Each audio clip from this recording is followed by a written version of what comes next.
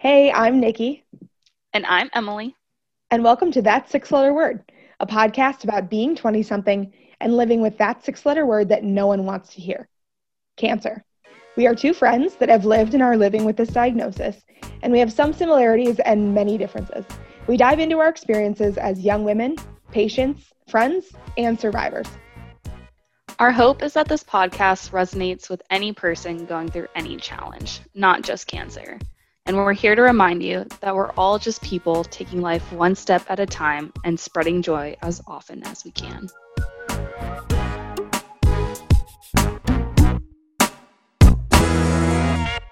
Hey, Nikki. Hey, Emily, how are you? I'm good. How are you? Oh, I am just living the dream. Welcome back to That Six-Letter Word. We're glad you all tuned in again.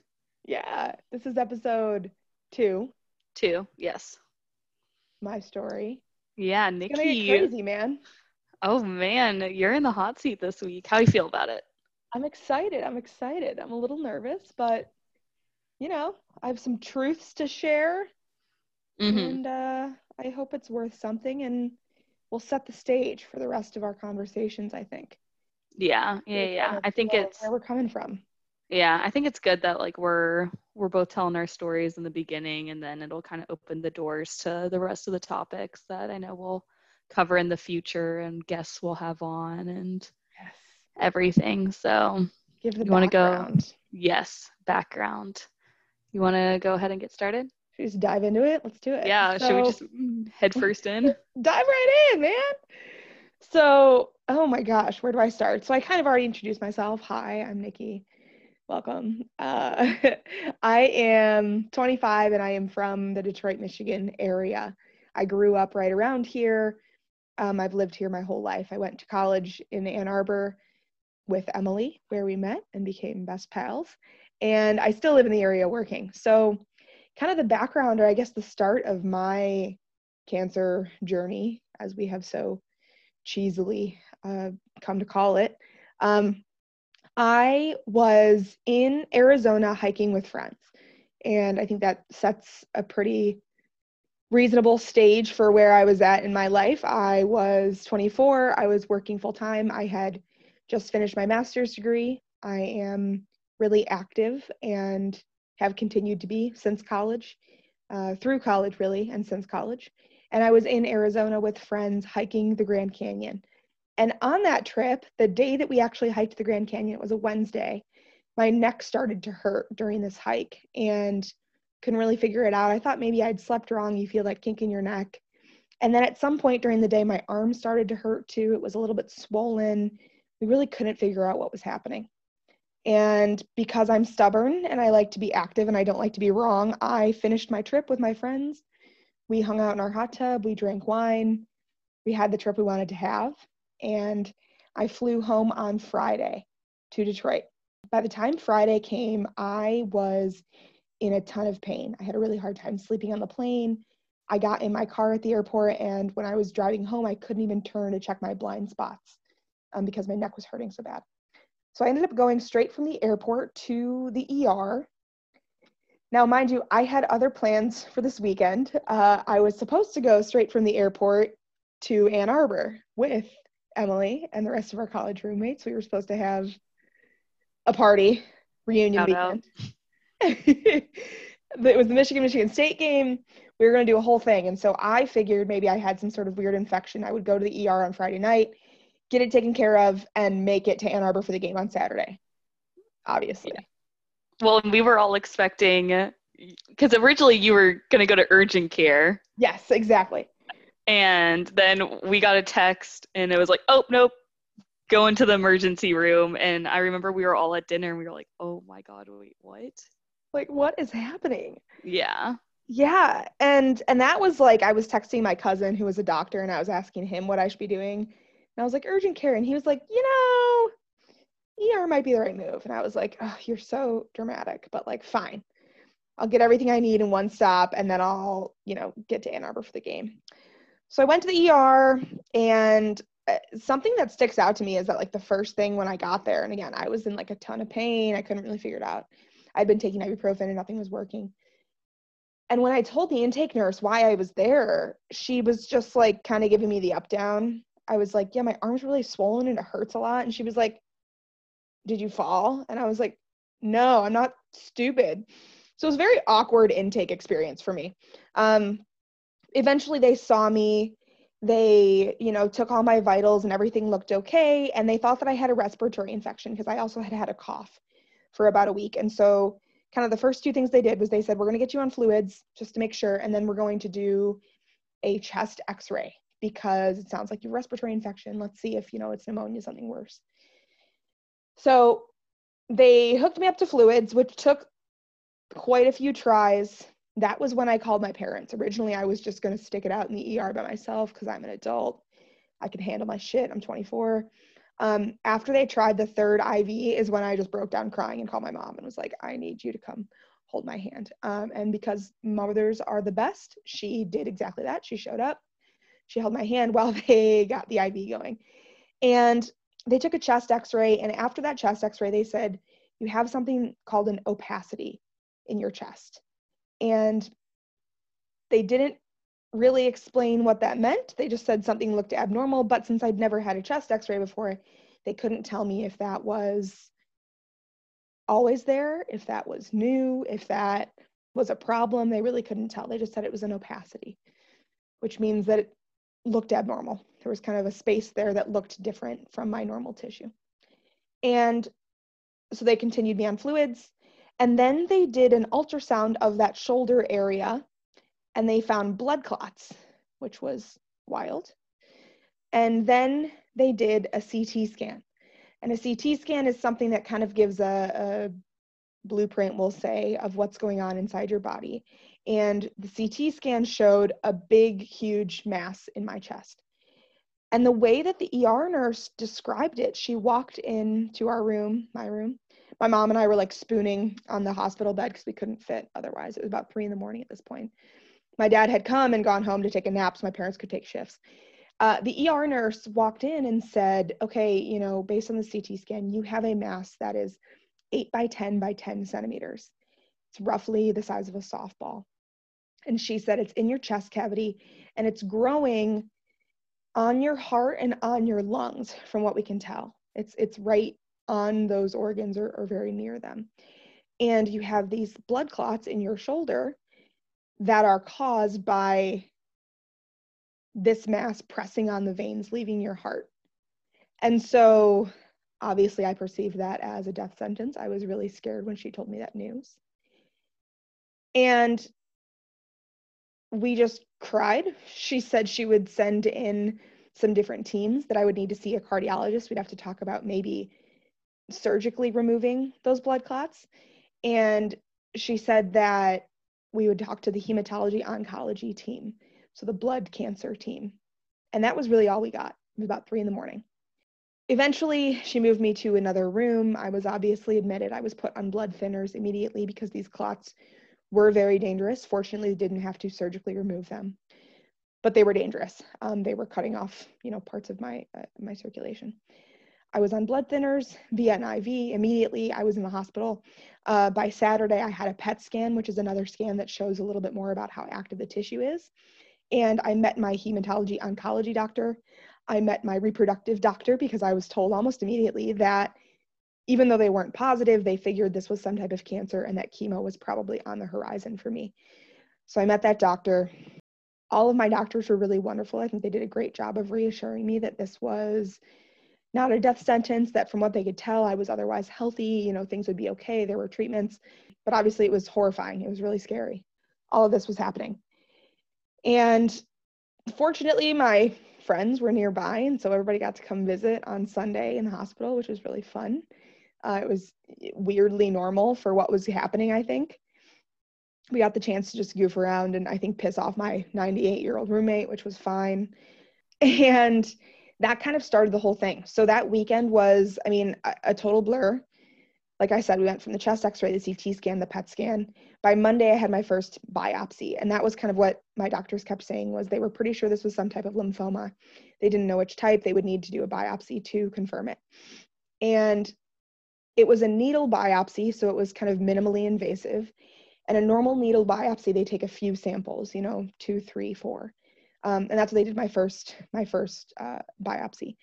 And it was inconclusive because the cells were growing so fast that they were also dying off so fast. There are big parts of this mass that were just already dead scar tissue, and that was what they got in the first biopsy.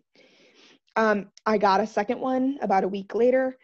That was also inconclusive. I had to get a third one. The third one, they took 17 samples from 2 different parts of the mass, and that ultimately led to a diagnosis, which was primary mediastinal large B-cell lymphoma. So primary mediastinal is where in my body that mass is.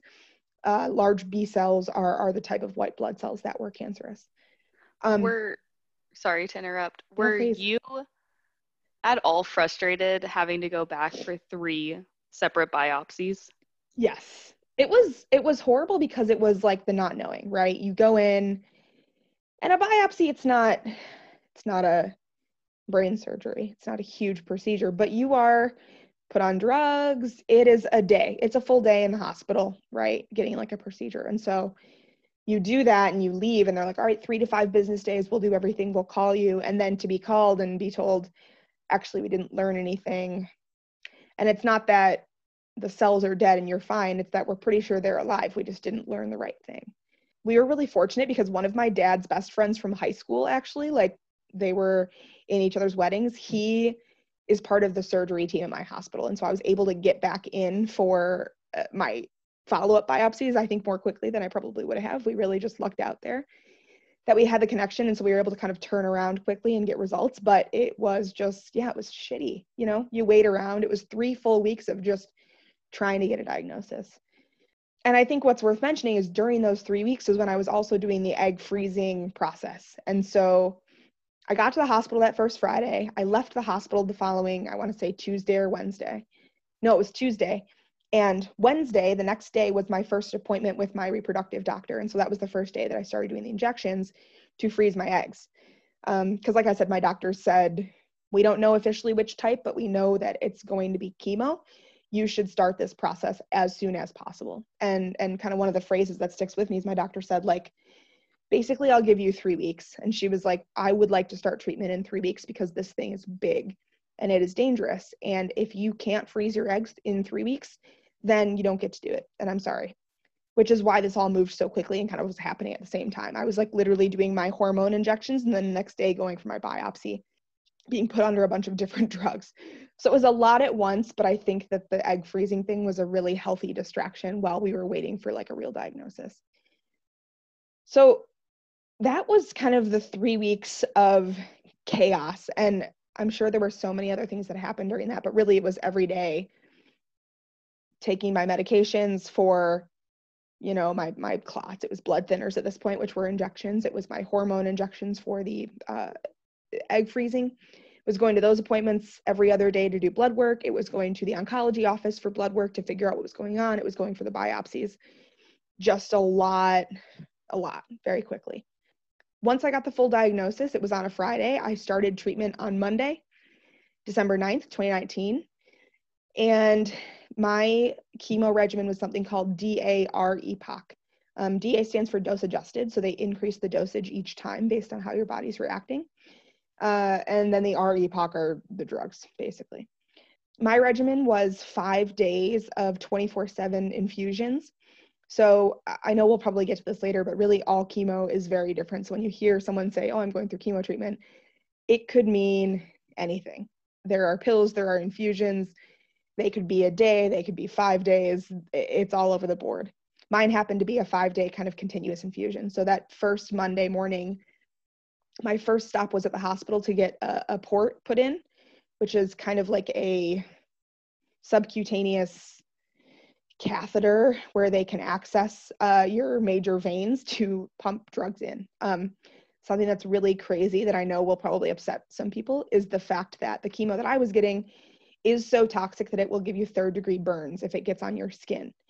And so when it goes in your veins, it has to go in the big veins or else it becomes dangerous, because if it goes in your small arm veins, it won't dilute fast enough and it will basically burn you from the inside out, which is like absolutely insane. Oh God. Yeah, it's really crazy and like disturbing.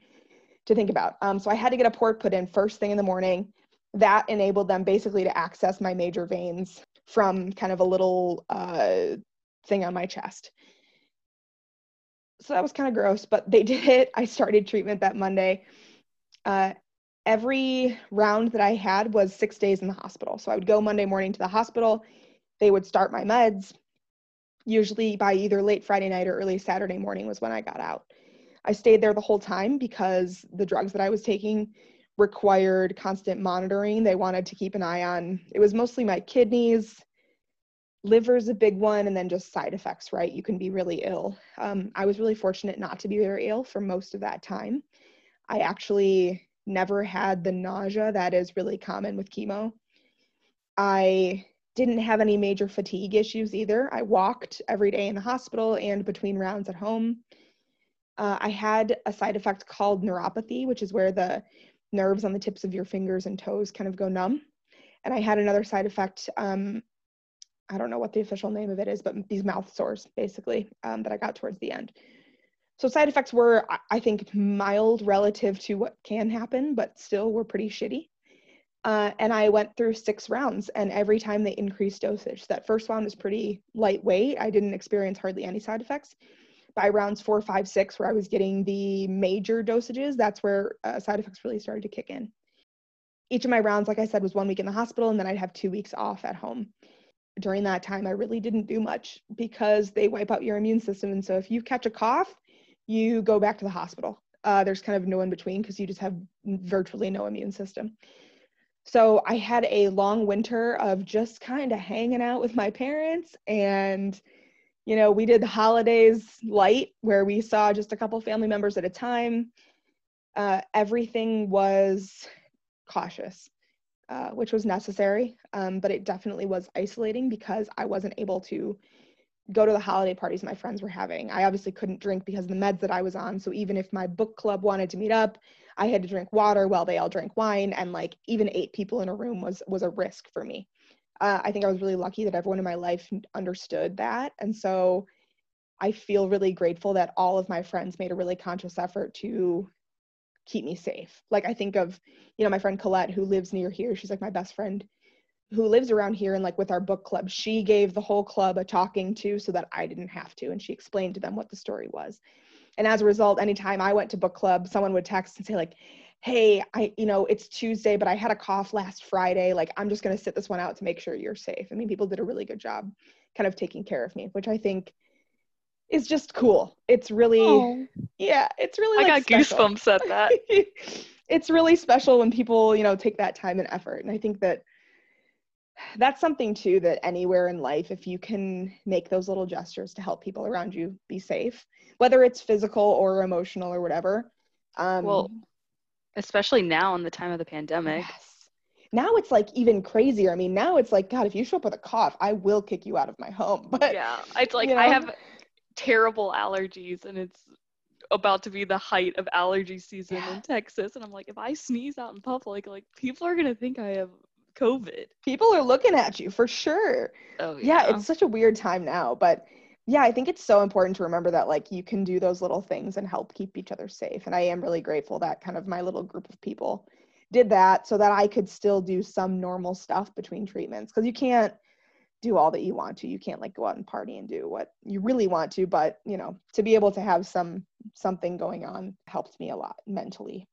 So I went through these 6 rounds of treatment. I finished on April 4th, 2020, my best friend Kendall's birthday, actually. And that was right when the pandemic started to rage. And so I have not done much since then to speak of. We're all kind of locked at home, and that's kind of most of the story there as far as the cancer stuff goes. Some other kind of key points: I shaved my head the day before chemo started because I knew that I didn't want to watch my long blonde hair fall out in big, giant chunks. And so I shaved my head, which was a crazy experience. Kind of freeing, kind of cool. Wouldn't recommend it as like a, fun Saturday, but but wasn't the worst thing. My hairdresser did a really awesome job of kind of keeping me comfortable, and it was an experience. I did that the Saturday before treatment started. Well, just know if you ever want to shave your head again, you can definitely pull it off because you Oh, look thank you. incredible Oh, without, like, I was it showing was a everybody. I was like, look at loop. my friend. Oh my Like, gosh. I do not have the facial structure to pull that off. It was so scary because that's what you're saying. I was going into it and I was like, guys, what if it looks terrible? I kept saying to my mom, like, you'll tell me, right? Like, you'll tell me if it's really, really bad. And she was like, yeah, probably. And then we finished and I was like, wow, this is not tragic. Wow. I'm not going to keep that look forever, obviously, but it wasn't tragic, which was really lucky. Um, what else? I had a boyfriend when I went into treatment. I broke up with him. You know what? Yeah, I broke up with him like 6 days after I got diagnosed. I'm trying to remember what the timeline was. No, I broke up with him during my first round. So it must have been about 3.5 weeks after the original diagnosis. It was like the first or second day of my first round. We'll get into that whole conversation, I think, probably in another episode. But it was a long time coming. It wasn't entirely prompted by that, but definitely a decision that was sped along by kind of the circumstances. My grandpa, who had been sick for a long time, honestly, he went into hospice care and died on New Year's when I was also in the hospital getting treatment. Emily was in town, and Emily and our friend Haley came and visited me on New Year's, and like, I had the best hospital New Year's that probably anyone can have. I got to see my friends and my family. My parents came and ate Thai food. It was just like a relaxing night. We drank fake champagne and stuff. And then in the morning, I found out my grandpa had passed away overnight. And I did get to say goodbye to him on Christmas, which I think was really good for both my brother and I. We were really close to him. It was just like him to go out on New Year's. None of us knew if his death certificate said 2019 or 2020 until like weeks later. That was just, I think, his kind of tip of the hat to us. And so that was just a crazy time for my whole family because it was just a month of nonstop, right? Like we went from my original going to the hospital right before Thanksgiving. We had Thanksgiving without even a real diagnosis. I remember going to the doctor on the morning of Thanksgiving. Started treatment in December, had Christmas, said goodbye to my grandpa, had New Year's when he passed away. My brother had to fly back into town for his funeral the following week. My first time ever wearing the wig that I had bought was to his funeral, so I could speak at the funeral. Like, it was just crazy, like 2 months for our family. After that, kind of the January, February, March passed very slowly. At that point, it was just a lot of like reading books, doing puzzles. I learned to knit. We were just hanging out. We were just making it from one treatment to the other. And I think the biggest thing that I can share about that time is that when you're going between these treatments, it's, for me at least, it was really easy to be positive because it was just show up to the appointment, wake up the next day, get the thing done. You know, my parents were around to motivate me to like walk, to eat healthy, to do things. And so that time, it was isolating emotionally because my friends were all busy like living their lives and I wasn't. But I was supported and there was just kind of a goal. And I kept telling myself, like, all right, you get to the next treatment, you get to the end of treatment. There are goals and things will be okay. After treatment ended was really when I had a hard time. And I think when I'm still having a hard time. And obviously the pandemic plays a huge part in this because rather than finishing treatment and getting to like go back to life with my friends, I finished treatment and then had to go on further lockdown for a much longer time. So everyone else has been quarantining since March of 2020 by now. I had been quarantining since November of 2019. I kind of had an extra like 6-month running start on isolation basically. So after treatment was really when that started to hit, when COVID was happening, I couldn't see any of my friends. It was really the heat of COVID where like we couldn't even go to outdoor restaurants. We couldn't even see friends in parks. We were fully locked in our house. I was with my parents, fortunately, so I was entertained. But it was a really hard time of just trying to, I think, balance the fact that, like, A, I just went through all this crazy shit and I want to talk about it, but I can't see my friends. B, I ended a relationship. And so now all of a sudden I'm quote unquote well enough to go date again and I'm not allowed to. So that's really hard. And just trying to continue those relationships after having experienced all this, right? Just relating to people after having gone through something that most people haven't gone through was really challenging for me, where like people would call and want to talk about like their boyfriends or this or that. And on the one hand, I really want to be normal and talk about it. But on the other hand, I'm like, dude, I don't care. I just experienced all this insane shit. Like, I don't even want to talk about your boyfriend. I don't care, you know? So it was a very weird time for me, I think, to kind of balance those things. And like I said, it kind of continues to be true, right? Like now we're in God knows what month of quarantine, and things have lightened up in different ways, and we've, you know, learned to connect via Zoom and things like that. But that's been, I think, for me, the biggest, I would argue one of the biggest challenges of this whole experience is just reconciling that part of my life, right? What I've been through with who I was before and who I still am. Because I'm still that person, but now it's like, oh, I had this insane experience to talk about, but I'm still like a 25-year-old, and most 25-year-olds don't want to like go on dates and talk about cancer, right? So that has been crazy, I guess, for me. That's been kind of the major, I guess, overarching life thing during this experience for me. Yeah, and what I think is like important to touch on right there is people always think that going through chemo is the hardest part. And exactly what you said, it's kind of like you had your set goals that you could get up every day. You knew exactly what you needed to do to get your body well. And now that you're done with all of that, it's kind of like, okay, like we'll see you back at like whatever frequency your PET scans are. Good luck, essentially. Yeah. That's and it's so funny, and like I know we joke because we'll send like cancer memes back and forth, but it's like All the memes. honestly, there's some good cancer content on Instagram. Everyone should go find me. But it's exactly that, where it's like this idea that, okay, now like you're physically fixed, we will see you in 6 months. And that is something to be excited about. And of course you want to celebrate that, but then at the same time, you're like, you feel like you're being pushed off a cliff, where you're like, wait, but I haven't had a social life. Like this is my, like for me, half of my social interactions were hanging out with the nurses at the oncology office because I got to know them and I was there all the time. So now all of a sudden it's like, oh wait, who do I talk to about what's going on? You know, and again, I do want to give credit to a lot of our close friends, because people reach out and people care and they want to talk about it, but there comes a point where they can't really understand what you're going through. And so it's just a very weird kind of, like I said, cliff to be thrown off of, where all of a sudden you're like back in the real world. You've kind of emerged from your cave of being gone for 6 months, but you're different from when you left and the world is different from when you left. And so trying to kind of reconcile those relationships was, like I said, for me, the hardest part. And I know that's not everyone's experience. Some people, you know, the chemo is the physically hardest thing that will ever happen to them. And I'm sure there are cells in my body that are disagreeing with what I'm saying because they fought really hard. But fortunately, I didn't feel really unwell for a lot of it. So it just felt like something I had to show up and do. And then it's the after of like, okay, now I look different, right? My hair is gone. It's growing back chaotically, but you know, now I look different. I have these different experiences, you know, how do I talk about them? How do I process them myself? And doing all of that from your apartment during a pandemic is just a weird twist, I think, to put on all of it. Yeah, it's wild. Yeah. Did you ever consider going to see a therapist or going to any group therapies or anything? Because like obviously you are not the first person to have gone through all of Yeah. the emotions that you're feeling right now.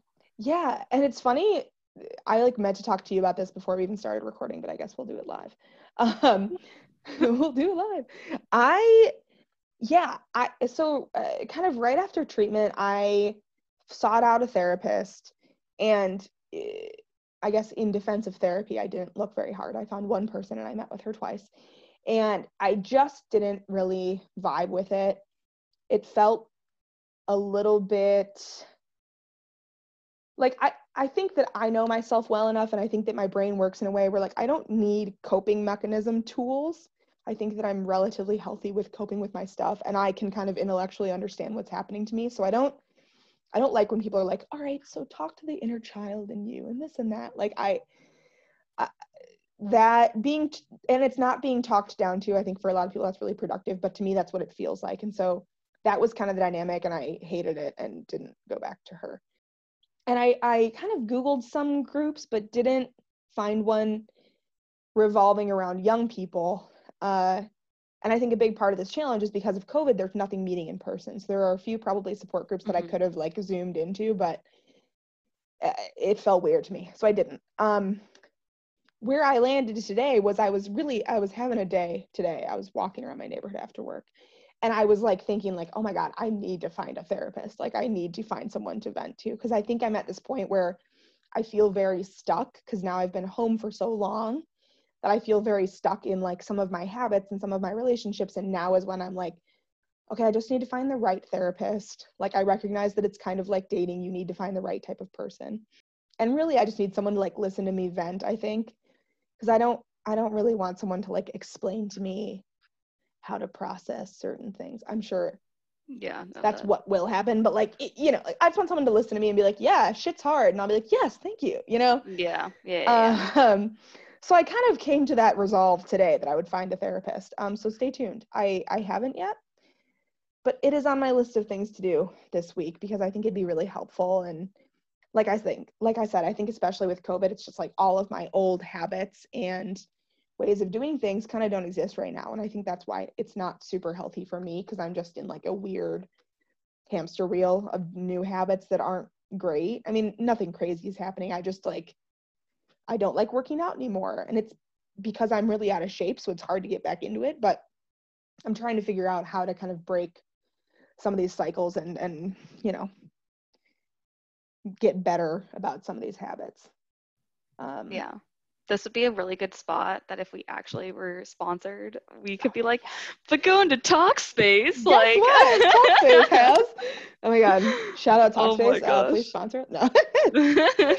Coming soon. We're looking. No. Oh my gosh. My roommate keeps joking about that. I'm like, when are you going to find sponsors? I'm like, dude, it's early. Relax. Not to like backtrack or anything, but when you were in the Grand Canyon, like hiking and everything, were people not freaking out about how big your arm was getting? You know, it's so funny because now we talk about this and like, it's crazy some of the signs. So the other sign that I totally failed to mention, on Wednesday, as we're hiking the Grand Canyon, my neck's hurting and I'm like kind of whining about it, but you know me, like I'm not someone who's going to dwell on it. I'm going to like tell you once that my neck hurts and then probably not bring it up again, even if it's causing me a lot of pain throughout the day, because I don't like to, you know, wreak havoc on a fun outdoor weekend. So no one knew much was going on, but when we were on the second half of our hike, mind you, the Grand Canyon, you have to hike down into the canyon and then up and out. So that second half is like straight uphill shit show for like 6 miles. A couple miles into that uphill, I stopped on the trail and I was like, guys, hang on, I don't feel well. Turned around, threw up all over the trail at the Grand Canyon. And like before I was even done throwing up, the guys like grabbed my backpack, like everyone, and I give them so much credit because they didn't know that anything was wrong. They just knew that I didn't feel well. And they like took my backpack, made me the leader of our little pack and said like, we're going at your pace. We stop when you want to stop. Like they did a really great job of not making me feel weird about it. Cause I think that could have been very awkward, like just embarrassing, right? No one likes throwing up in front of like guys and girls who are their friends. So that I think was the first sign where everyone's like, are you okay? And I was like, yeah, I'm fine. I'm just like, you know, I ate something weird for lunch. I brushed it off again, which is kind of, it's like me to do. By Thursday, when my arm started getting swollen, everybody in our group was like, Nikki, like, do you want to go to urgent care? And I was like, I'll text my cousin who's a doctor. Like, everyone calm down. And again, I think a lot of this has to do with like who I am as a person, where I kind of was just like, it's fine. I probably got a spider bite. Like, nothing's wrong. And I'm texting my cousin who's a doctor and he's like, yeah, no, you definitely should go to the ER. And I was like, Rob, I'm definitely on vacation. Like, I'll go when I get home, you know, like, and he was right. I definitely had to go to the ER. But yeah, I mean, I think our group, I think that they were following my lead. And because of the way that I am, I was downplaying it a lot, which again, I do want to make it clear that when you're 24 and like your arm hurts and your neck hurts, your first thought isn't like, wow, there's probably a softball sized tumor in my chest. Right. And I've had people ask me that question, like, well, how did you not know? Like, and I'm like, oh, who jumps to that conclusion? You just assume that, you know, you got a weird bite or there's some sort of weird infection. I had the respiratory infection, so I thought maybe something was wrong there. Like, it's a really weird conclusion to jump to. And now I feel a single pang of pain and I'm like, oh my God, it's back. Like now I'm of course a little bit psycho about it, but yeah, at the time, who guesses that? WebMD would. Have you Googled your I'm symptoms? sure that would have. Like, it literally always points to, like, cancer or some Honestly, fatal you know disease. What's funny is I think I made that joke, like, one time on that trip, because Trink and I, our good friend Trink, who maybe we'll have on, Trink and I were sharing a bed on this trip, and at some point I said to Trink, like, do you think it's some sort of weird cancer or something? Like, why is it my whole arm and my neck and this cough? She was like, Nikki, please, like, relax. And I was like, yeah, you're right. That's crazy. Fast forward 48 hours. Literally, I'm like, hey, Trink, I have cancer. Like, oh my gosh. So yeah, it's weird. I mean, I think that everyone was concerned, but I think they followed my lead and I downplayed it. And I guess it was what it was. I don't know. It was very weird. I don't know. I am a proponent now of when you feel something's off, you probably know that something's off. And that's not to say that you'll always know, because clearly I didn't know what was wrong.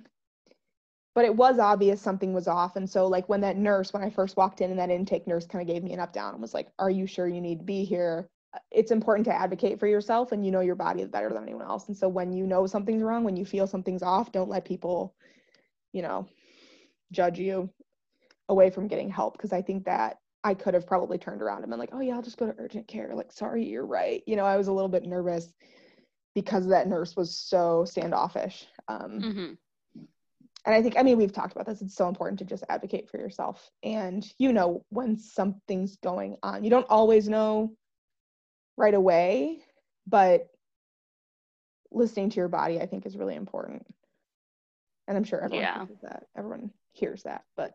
Yeah. It's not, well, granted, mine wasn't like that. I just thought I had migraines and needed on medication and everything, but now every time I get like a migraine or a mild headache, I'm like, my tumor's growing back. This is it. And then I like go in for my like appointments and they're like, nope, you're still good. That I swear I've had, like, I was talking to my cousin, I've had so many weird things these past couple of weeks where I'm like, yeah, I had about 30 seconds of pain in my armpit, like, definitely cancer's back, it spread to my lymph nodes, I'm gonna die. Like, I spiral. That's oh yeah, I mean, a very same, normal like thing.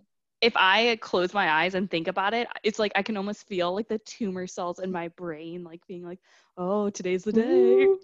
We're gonna multiply. They're like those oh my god, what's that movie where it's like the little guys in the head, the little emotions. Oh, Inside Out? Yeah, Inside Out. Yeah. There's like at a desk, like, you're like, dude, oh my god. Yeah, that's kind of what I feel like. It's insane. So yeah, it's a wild ride. And as the update, I guess, I was cancer-free technically 3 months out. I actually had to get a biopsy at the 3-month mark. This is just an interesting phenomenon. I'll do a quick 1 minute about what it was. Yeah, but run us through this. Yeah, this one was crazy. So I got a PET scan right after treatment ended and everything looked great. My mass had shrunk a lot. Some of it was still there because some of it that had lived and died before treatment even started just stays as scar tissue. But it was gone. It was inactive. Things were looking good. I had my 3-month scan, and at the 3-month mark, there were kind of 2 spots that showed up. And one was the original mass. So it was kind of assumed like, hey, it's still kind of dying off. It's still melting away. Like, that scar tissue is healing. That wasn't a huge concern. But there was another mass up in my neck area. And they ended up biopsying it. And what it ended up being, this is just a crazy phenomenon, something called thymic rebound. So everyone has this gland. It's called the thymus. Everyone's born with one. It's really active when you're young, and it trains your immune system. So it's like the gland that trains your white blood cells. And when you're little, it's really active. And between the ages of 20 and 30, it like dies off, shrivels up, turns into scar tissue, basically. So it's still there, but it's not operating. And like I said, between 20 and 30. And there's this phenomenon called thymic rebound that happens in people who have had chemo. I think it's specifically when you've had, I don't know if it's blood cancer chemo, if it's all chemo, honestly, because basically all chemo kills out your immune system. But either way, your thymus, which has started to go to sleep after chemo, will basically wake up from the dead in order to retrain your immune system that has now been rebuilding from the ground up. So it's this weird phenomenon where it looks active. It looks like it could be cancerous because it's active tissue that where you don't expect to see it, where you hadn't previously seen it because your thymus was on its way out the door, but it wakes up from the dead to help your body recover. And that was kind of what they discovered. So at my 3-month PET, got the scan, saw this mass, everyone freaked out, got a needle biopsy, not a fun one. And after they said, yeah, it's thymic tissue. It's not lymphoma tissue. You're safe. It's just this gland kind of waking up and helping your body retrain itself. So it's this weird phenomenon. Have they never seen that before? Because that sounds like a pretty, if for however many young adults go through chemo and treatment and everything, you would think that'd be a pretty common like indicator that the thymus gland is now reactivating. Yeah, it's weird because it's definitely like, it's not uncommon, right? If you Google thymic rebound, like there are papers about what it is. And when they first saw that mass, my doctor kind of said like either cancer is back or it's this thing called thymic rebound. But I think my doctor is very like pragmatic. She doesn't want to get our hopes up. She's very low key. She's not like overly optimistic, which I do appreciate about her because she never has to tell us bad news when we're expecting good news. It's always kind of the opposite, right? So she did say like maybe it's an option, but we're still going to biopsy it. And when I Googled it, what's weird about it is that like it's not well understood. So it's not that it's uncommon, but I think that aside from like the layman term version that I just gave, like not that much more is known about it. And I think it happens more in women, which is interesting.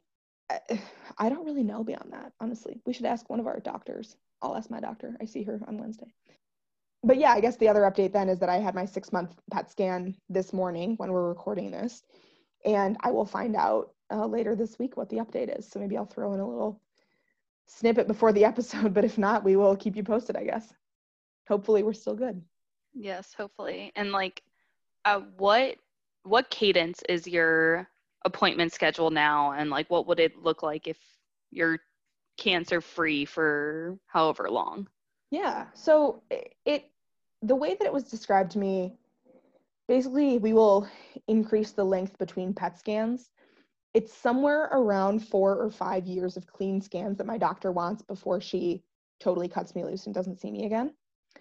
But those 4 to 5 years, it starts out with like 3 months. So I had a 3-month scan, and then this scan that I got this week was 3 months from the last. If this one looks good, I think it extends to 4 to 6 months. If that one looks good, it might be more like 6 to 8. If that looks good, it'll be 8 to 12. So the idea is to kind of increase the interval between scans, but it's highly dependent on how they look. So this last one, because it scared us, she wanted us 3 months right away. If this one looks totally good and everything appears to be going well, then it'll be about 6 months, and then probably another one 8 to 12 months after that one. So we'll see what she says. Like I said, I'm seeing her this week, so I might have more info kind of later, but that was the plan when we last talked. So, barring anything crazy, that's what it'll look like. But it'll be about 4 or 5 years, I think, before I'm really like in the clear, don't have to go in again anymore. Well, we're hoping for that. Thank you. Oh my God, me too. Yeah. And then the last question I have is there a chance that this will come back at any point in your lifetime, or is it kind of just like a one and done thing? It's everything that we've read, been told, heard, whatever, has been that it's basically the one and done. And the reason that I have this kind of 4 or 5 year mark is because if it's going to come back, it's going to come back within 5 years. The rate of recurrence after 5 years is like almost zero. Now there are like other cancers that can be caused by the chemo that I got. So there's always kind of weird risks, right? I mean, it's anything. But in theory, it's like if it doesn't come back in 5 years, you're more or less safe. And basically with every year it goes down. So if I make it a full year, the odds get lower. That's kind of the idea, is that it will recur quickly.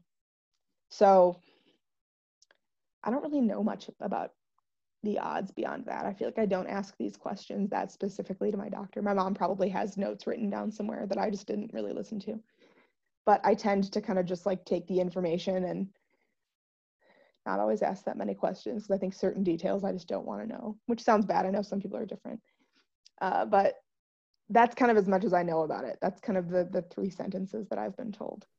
Yeah, no, well, like I said, rooting for you. Woo! Yeah. Woo! So that's most of it. I don't know. What else did I miss? We'll get into everything else, I think. Yeah. Those are the who's, when's where's, I guess. Oh, yeah. Yeah. No, well, thank you for sharing with us. And I feel like I learned a lot on this because I mean, I know your story, but I feel like whenever we talk about it, I learn something new. Yeah. I feel like I take a new direction every time I tell it, which is probably good. It's just cathartic to get to retell it a few times over.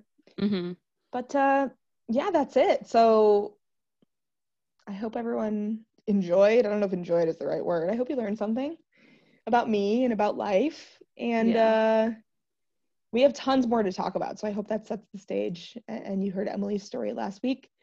So you'll kind of get the framework for where we're coming from. Yeah. Well, any last remarks, Nikki, before we close? Just get out there, get weird, be kind, spread joy, fuck shit up. Oh man. Well, thank you for listening to that 6-letter word podcast, and thank you, Nikki, for telling your story. And I hope you tune in next week to hear our next episode. We will talk to you next time. Bye. Bye.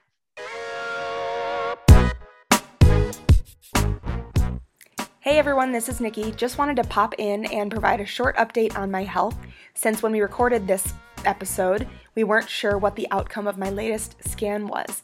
I got my 6-month PET scan, and everything came out clear. So I am still cancer-free. I'm actually getting my port taken out pretty soon here, and looking forward to sharing more with you guys in the future. Thanks for checking in, and we'll talk to you next time.